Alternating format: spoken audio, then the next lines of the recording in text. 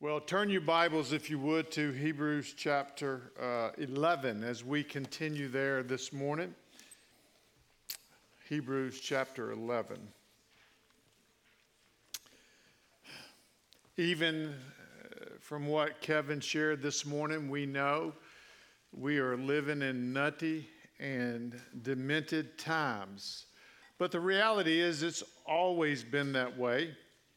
And there's always been a need for great biblical courage in the midst of this world, this side of heaven. We know we live in a time where more and more it grows hostile toward Christ-following Christians. It's difficult to be a parent. We're deciding in our culture what is a woman and what is a man. God's sexual ethic is consistently challenged. 2,600 babies a day are murdered in the womb. We live in a time where churches teach and live like the world's culture. We live in a world where we're part of it. We are tempted and allured and enticed and seduced and charmed to follow the pattern of this world. My goodness, biblical courage is needed. We are people pleasing, the natural bent of us humans. Biblical courage is needed. We medicate the pain of life in self-destroying ways. Man, I read last week over 120,000 people died of drug overdoses, highest ever this past year. 2 years ago, two of my friends lost sons. We live in a culture where sin is rampant. Sin's always been rampant. Therefore, biblical courage has always been needed from God's people. I could go on and on and on for the entire 35-minute sermon, listing all these things that we are fighting against, and biblical courage is needed. And this morning, the writer of Hebrews shows us through the life of Moses what it looks like to live a life of biblical courage. General Patton, I'll put on your notes. I don't get to quote Patton much because of his language. But he said, human beings are made up of flesh and blood and a miracle called courage. Anytime biblical courage is acted out, it is for sure a miracle. Biblical courage, we'll see this morning, is a byproduct of biblical faith. As we continue in Hebrews 11, we notice that Moses, if you read that chapter, is given the second amount of ink. Only number two in terms of Abraham was number one. These two men stand as the most prominent figures in Jewish history. F.F. Bruce said, the eye of faith can see what is invisible to the physical eye. Moses, in all his interactions with Pharaoh and with all the wanderings in the wilderness, was conscious of God's presence in a remarkable way, which gave him the courage to obey when no one else was. That's why the writer of Hebrews, and we teaching it, the first part of this whole teaching in Hebrews was what? Draw near. Moses knew what that was like. Moses has been called the fountainhead of the Old Testament because he wrote the first 5 books of the Bible. And the New Testament sees Moses as a type of Christ, as Moses pointing to Jesus himself. So Moses models for us a biblical faith in life's most difficult circumstances where we need to live and apply it. So I'm going to work through this text verse by verse. Courage to defy the king is our first point. Read with me in verse 23. It says, by faith Moses, when he was born, was hidden for 3 months by his parents because they saw that the child was beautiful and they were not afraid of the king's edict. Exodus chapter 1 sort of lays out for us the platform of where Moses' parents got its faith. Pharaoh, the king of Egypt, in that text in Exodus, sees a problem. It is the growing population of the Israelites or the Hebrews. They're getting stronger and stronger. There are many of them, and they are becoming mighty, the text tells us. So he has three solutions to stop this. There's fear brewing in the king. The first solution in Exodus 1 tells us was to place taskmasters over them to keep them in check. And that didn't work. So the second solution was to intensify their work as slaves. He just hammers them. He was ruthless. And that didn't work. So he gave a third solution, which was, we'll read in Exodus 1:15 through 22. It says, "Then the king of Egypt said to the Hebrew midwives, one of whom was named Shiphrah and the other Puah, when you serve as a midwife to the Hebrew women and see them on the birth stool, if it is a son, you shall kill him. But if it is a daughter, she shall live." But the midwives feared God and did not do as the king of Egypt commanded them, but let the male children live. So the king of Egypt called the midwives and said to them, "Why have you done this? And let the male children live." The midwife said to Pharaoh, "Because the Hebrew women are not like Egyptian women, for they are vigorous, and they give birth before the midwife comes to them." So God dealt well with the midwives, and the people multiplied and grew very strong. And because the midwives feared God, he gave them families. Then Pharaoh commanded all of his people, "Every son that is born to the Hebrews, you shall cast into the Nile." Think about that, the Nile River. "But you shall let every daughter live." So we see that the Egyptian midwives, they refused to obey Pharaoh. So the final solution was to throw every baby into the Nile River, or every male. Our writer tells us in verse 27 that after Moses' birth, the parents hid him for 3 months. All the Hebrew boys were being thrown in the Nile River, but Moses' parents didn't do that. Think about what they had to go through to conceal a pregnancy. 9 months, maybe wearing a bigger dress, covering it up, staying inside.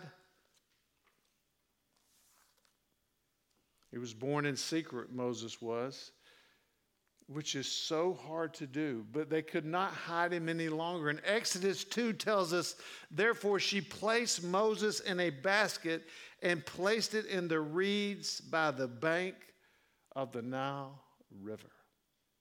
You want an act of faith? There is one right there. Our writer gives us 2 reasons for this act of faith. One, it says they saw the child was beautiful. Now, I had 4 children. I saw 3 of them born, and none of them looked beautiful in birth. You know what I mean? They look wore down. But Stephen in Acts 7 tells us Moses at birth was beautiful in God's sight. And many of the writers said there's a recognizing by Moses' parents that God had a special call on his life. And so that's the first reason. Secondly, they were not afraid of the king's edict or king's command. Their options, if you think about it, were twofold. One, save their life and give up their son's life, or risk their own life in order to save their son's life. So their act of faith was to disobey the law and therefore disobey the king himself. Now, Moses' parents, they were just ordinary, blue-collar, everyday Hebrew folks. There was nothing special about them, but they were people of faith. They trusted in the promises of God, and that bred biblical faith, biblical courage. Biblical faith compels us to take risks for the kingdom of God. Biblical faith frees us even from the fear of death. They had to process all of that. One writer put it this way. He says, Moses was born in an incubator of faith at home, where his parents influenced the boys for the first 4 years of his life. That was when he was weaning, until he weaned from his mother in that culture. And that faith eventually shook a nation and the redemptive history of Israel. So our first application this morning is a profound but simple question. And that is to parents, no matter what stage you're at, but particularly parents of young children. Is your home an incubator of faith? There's a million implications of that, but do your kids know that you are trying your best to follow the Lord Jesus and to trust Him with all of life? Do they see you opening the scriptures? Not because you intend them to, because you do it so much, they can't help but see you, because you want to be a person with great courage because of biblical faith. So we have courage to defy the king by the parents. And then secondly, there's courage to refuse what I will call the Egyptian dream. Look at verses 24 through 26.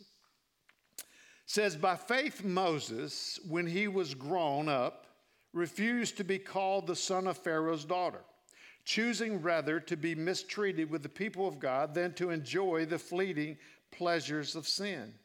He considered the reproach of Christ greater wealth than the treasures of Egypt, for he was looking to the reward. The Bible clearly teaches that hard work is a good thing, and that out of that hard work, you and I can enjoy the fruits of our labor. It comes straight from the book of Ecclesiastes. But the American dream, folks, goes way past that. The American dream is the pursuit with all of your heart to find happiness via material success and power and position. It is, in some ways, pursuing at any cost, which in turn destroys you, it destroys your family, and it destroys your ability to mature spiritually. The American dream's goal is to make much of you, and is in direct conflict with God's goal for us as His people, which is to make much of Him. In verses 24 through 26, Moses reaches manhood, it says. He is grown up. He's been in the house of Pharaoh for approximately 36 years, with the Egyptian dream right at his fingertips. 40 years old. Weaned from his mother at 4 years old, as was prominent in that culture, as I said, he was taken from his parents to be raised in the home of Pharaoh. Now, I see your Facebook posts, and I know what it feels like to you, because I know what it felt like to us to send our kid off to kindergarten. You know what I mean? It was like, oh my, biggest thing ever. Imagine your 4-year-old moving into the home of Pharaoh to be raised. Moses goes from being born and raised in an incubator of faith into a home with zero faith. In this home, he's nurtured and educated in everything Egyptian. He would have received the best education in the world at that time, and he would have been also immersed in the idolatry of the pagan Egyptian gods. I'm asking myself, how in the world did Moses keep his biblical faith? You feel the tension there.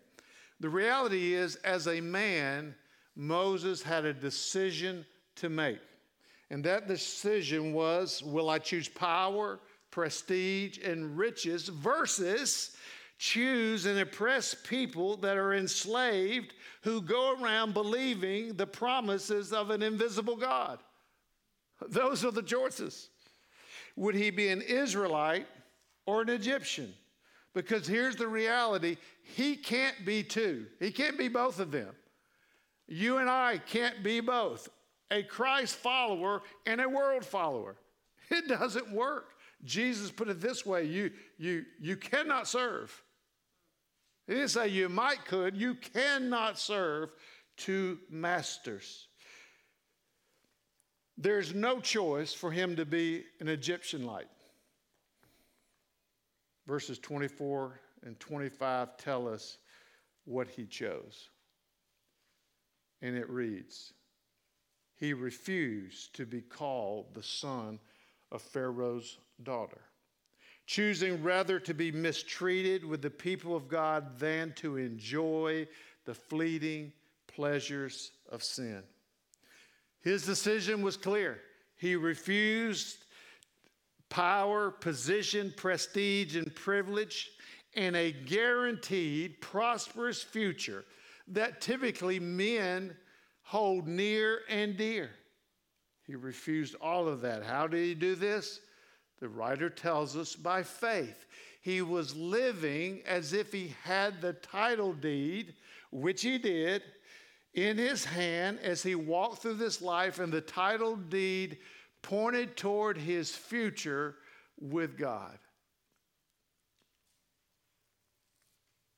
Tim Keller puts it another way for you and I. He says, for us, when we see with the eye of faith, we see Christ dying to make us his treasure. That in itself is intended or should make him our treasure. So Moses was seeing with the eye of faith, but the reality is what we trust in, what we worship, and what we trust in we worship, and what we worship we serve. So when we trust in the American dream to bring us happiness and joy, it is that American dream in which we are worshiping. And on the flip side, when we make a decision to deny ourselves or to deny the American dream, we are also making a decision simultaneously to make much of God, which is worshiping him.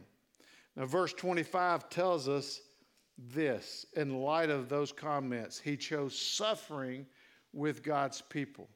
The choice comes out of this decisive event in Exodus 2, 11 through 14. Put that down. It's wild. He goes out and he sees the reality of the situation that his people, the Israelites or Hebrews, are in. The text tells us that he sees an Egyptian taskmaster who is beating an Egyptian or Hebrew slave.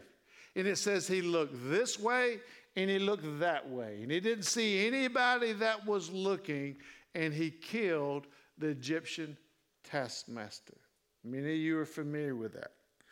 At that very moment, the die was cast. At that moment, he renounces whether he wanted to or not. Look, he knew the decision he was making. Once he killed the Egyptian, he renounces his position as the son of Pharaoh's daughter and is locking arms irreversibly with God and his people.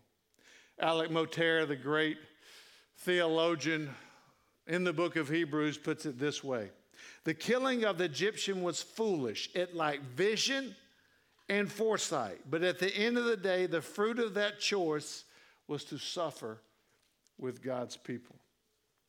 But there's a second choice he made, the writer tells us, and that is choosing not to enjoy the fleeting pleasures of sin. Make no mistake, Moses woke up every day, every single day for those 36 years, and right in front of him was unrestricted decadence in whatever form he wanted: wine, women, and worldly pleasures. And all he had to do to get them was to say, I want them. And they were his. And I want you to notice too, if you read your Bible, nowhere in the Bible does it tell us that sin is not pleasurable. It tells us that sin appeals to our lust, to our pride, to our flesh. It holds out a promise to us. It says, choose me and I'll make you happy. But sin never tells you about the law of diminishing returns that turns us into an addict. It never says, I'll rob you It never says, I'll ruin your life. I'll destroy everything in your life. Sin always tastes sweet at the beginning, but it always ends in a bitter bite of bitterness. So biblically, when we think about the pleasures of sin, they're not phony, the Bible tells us. They're real. They're just temporary. And they're foolish in light of us being eternal beings. And ultimately, it will destroy human flourishing, and it dulls, kills, destroys our spiritual senses. Blaise Pascal, the great French philosopher, mathematician, he speaks of how God has hardwired you and I to be happy. It says, all men desire to be happy, and women. It's the cause of why some men go to war and why some avoid war. Even those who hang themselves desire to be happy. So to desire to experience pleasure is not necessarily wrong, because as you and I made in the image of God, it is hardwired in us to want it. The reality is, though, we will never get it. Ultimately, it'll never be fulfilled unless we find it in God alone. Here's what the psalmist says. You make known to me the path of life. In your presence, there's the draw near part that the writer of Hebrews has been drilling us with for 10 chapters plus. In your presence, there is fullness of joy. At your right hand are pleasures forevermore. R.C. Sproul brought it together when he said, only if we believe God's promises about our future can we maintain joy in the midst of suffering.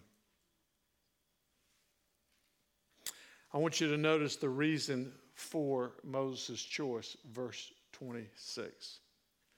It says, he considered the reproach of Christ greater wealth than the treasure of Egypt, for he was looking to a reward. That word considered means calculated. He thought about it. He calculated. He worked it in his mind and heart based on what he knew about life being temporary, based on what he knew about God and who he was. He calculated this decision. Now, the reproach of Christ there is really similar in meaning to what Paul says in Philippians 3 when he writes, indeed, I count everything. There's a calculation, Paul says.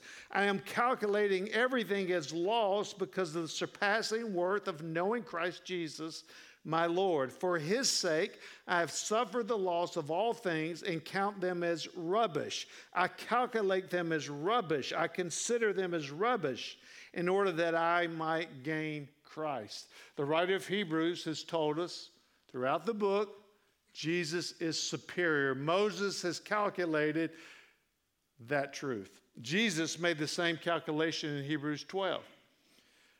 Who, for the joy that was set before him, endured the cross, despising the shame, and is seated at the right hand of the throne of God.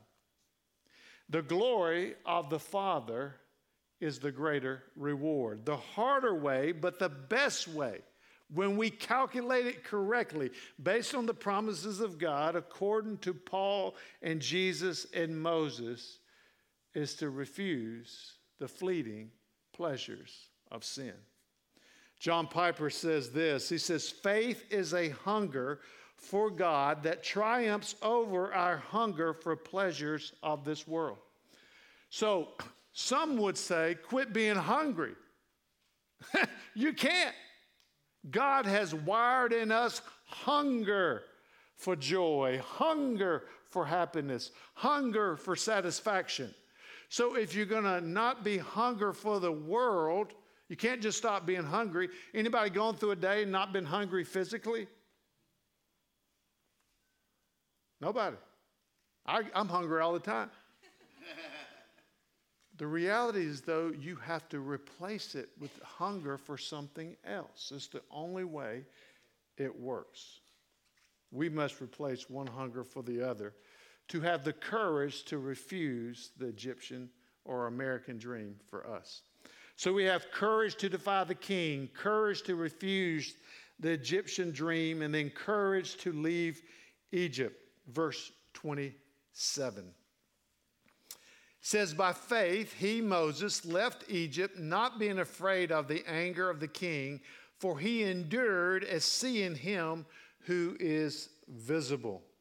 So by the time our writer gets to verse 27 in the life of Moses, Moses has killed the Egyptian, and God sent him off, if you remember the story, to get a 40-year theological degree.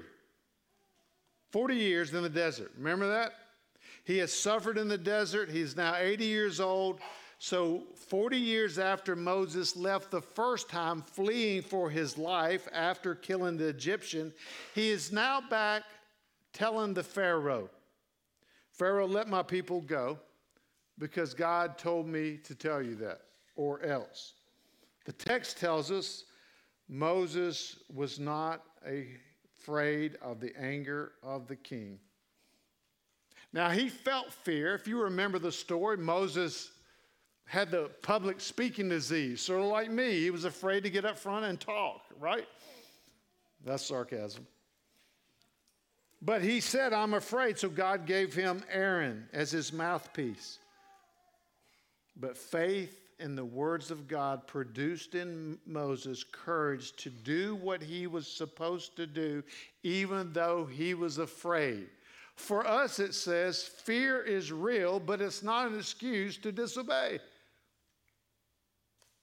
Imagine standing before the most powerful man in the world and telling him to let 2 million slaves, in whom his economy depends, to let them go now or else.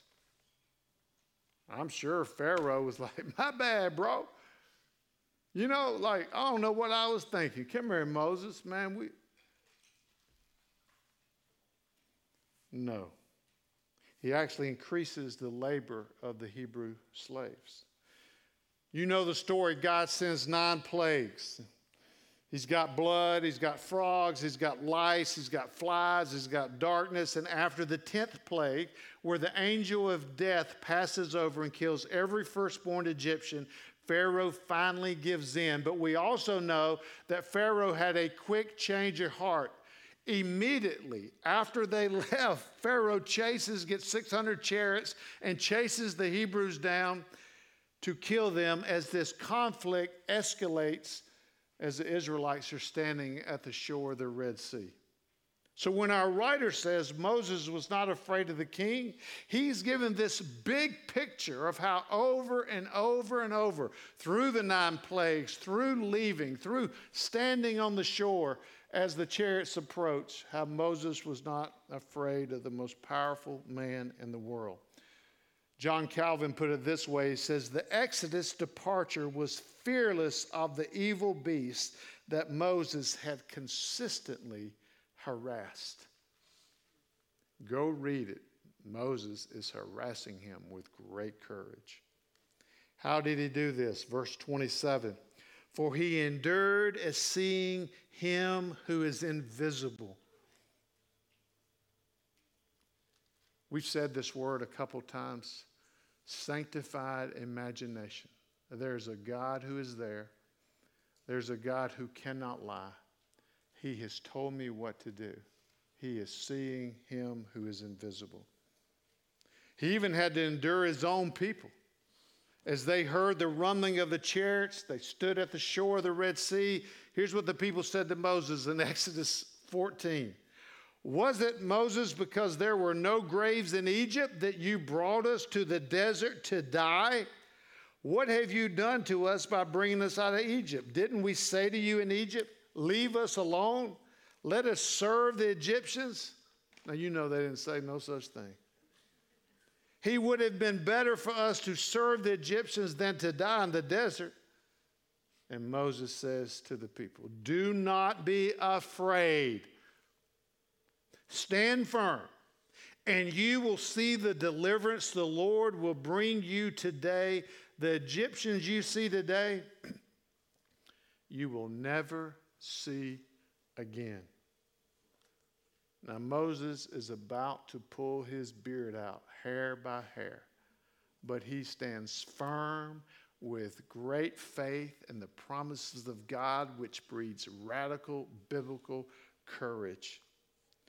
R.C. Sproul summarizes it. He says, unless we know God deeply, we cannot love and obey him deeply. Moses' intimacy with God was the fuel that gave him the faith to trust him, which bred biblical courage. So we have courage to defy the king by his parents. We have courage to refuse the Egyptian dream or our American dream. We have courage to leave Egypt. And lastly, we have courage to inaugurate the Passover. Look at verse 28. By faith, he kept the Passover and sprinkled the blood so that the destroyer of the firstborn might not touch them.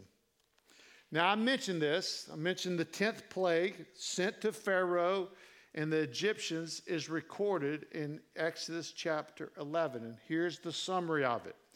Every firstborn in the land of Egypt will die, including Pharaoh's firstborn, and there will be a great cry in the land, which the text tells us in Exodus 11, there has never been before, and there will never be again. Moses goes to the Israelites and tells them, folks, we're going to start a tradition. We're going to inaugurate this annual feast to celebrate what God is about to do to set us free. And it's going to be called the Passover. In Exodus chapter 12, Moses gives specific instructions to the people of Israel. He says, take the blood of a spotless and a perfect lamb, wipe it over your doorpost of your homes, and in doing so, when the angel of death comes around midnight, Exodus 12 says, the angel will pass over your home and your firstborn will live. Now, I want to ask a question. Do you think the people of God, the Israelites, were meticulous in listening to and applying Moses' words that night? There was no, well, what do you think? Do you think we should do this? No, they did it specifically.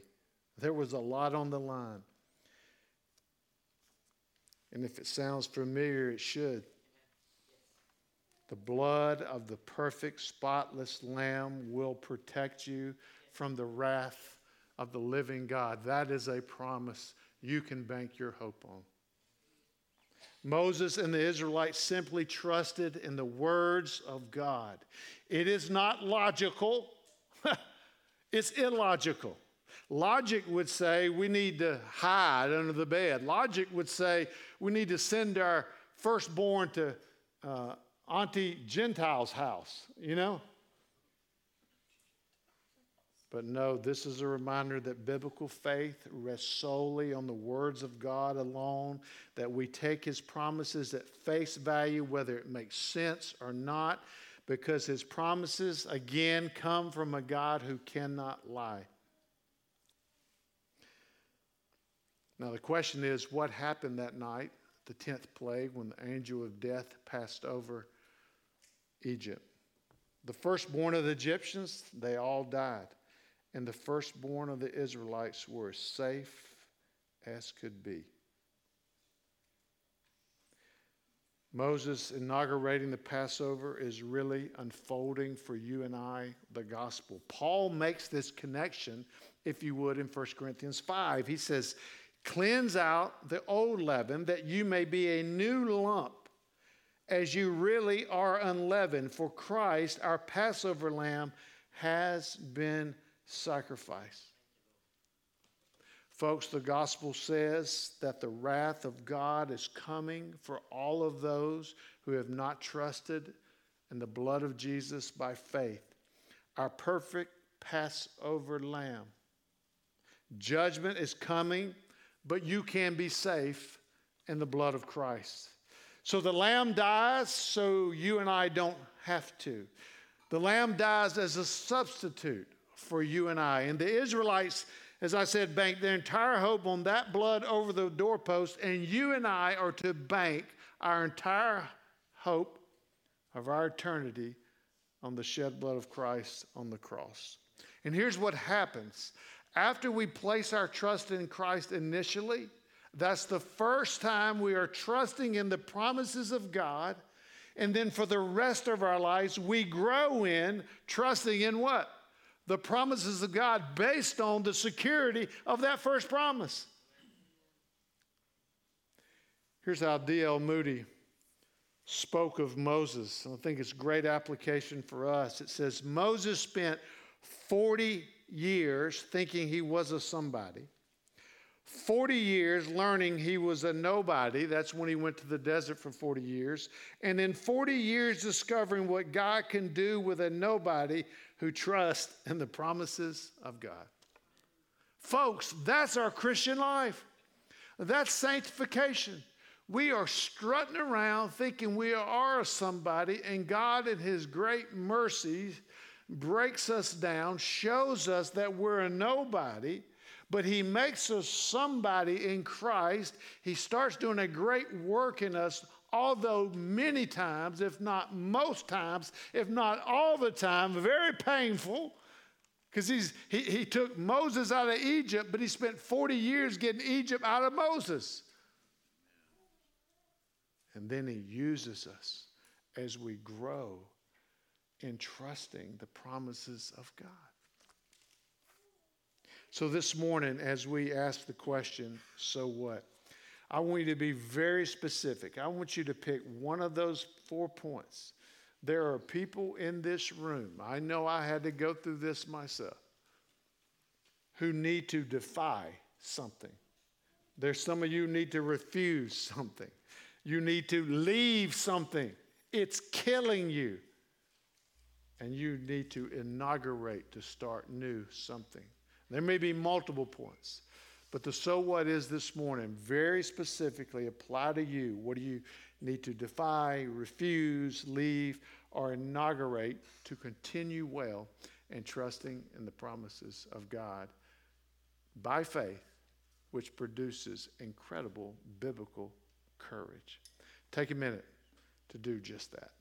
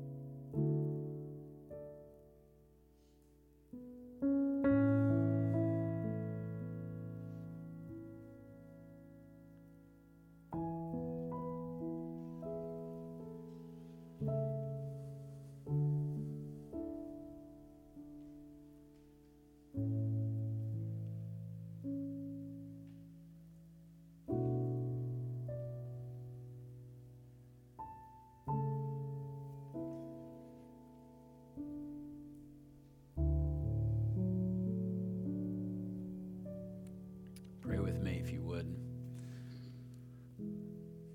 Lord Jesus, we cherish the reminder this morning that you are our Passover lamb. You are our Savior. You are our deliverer.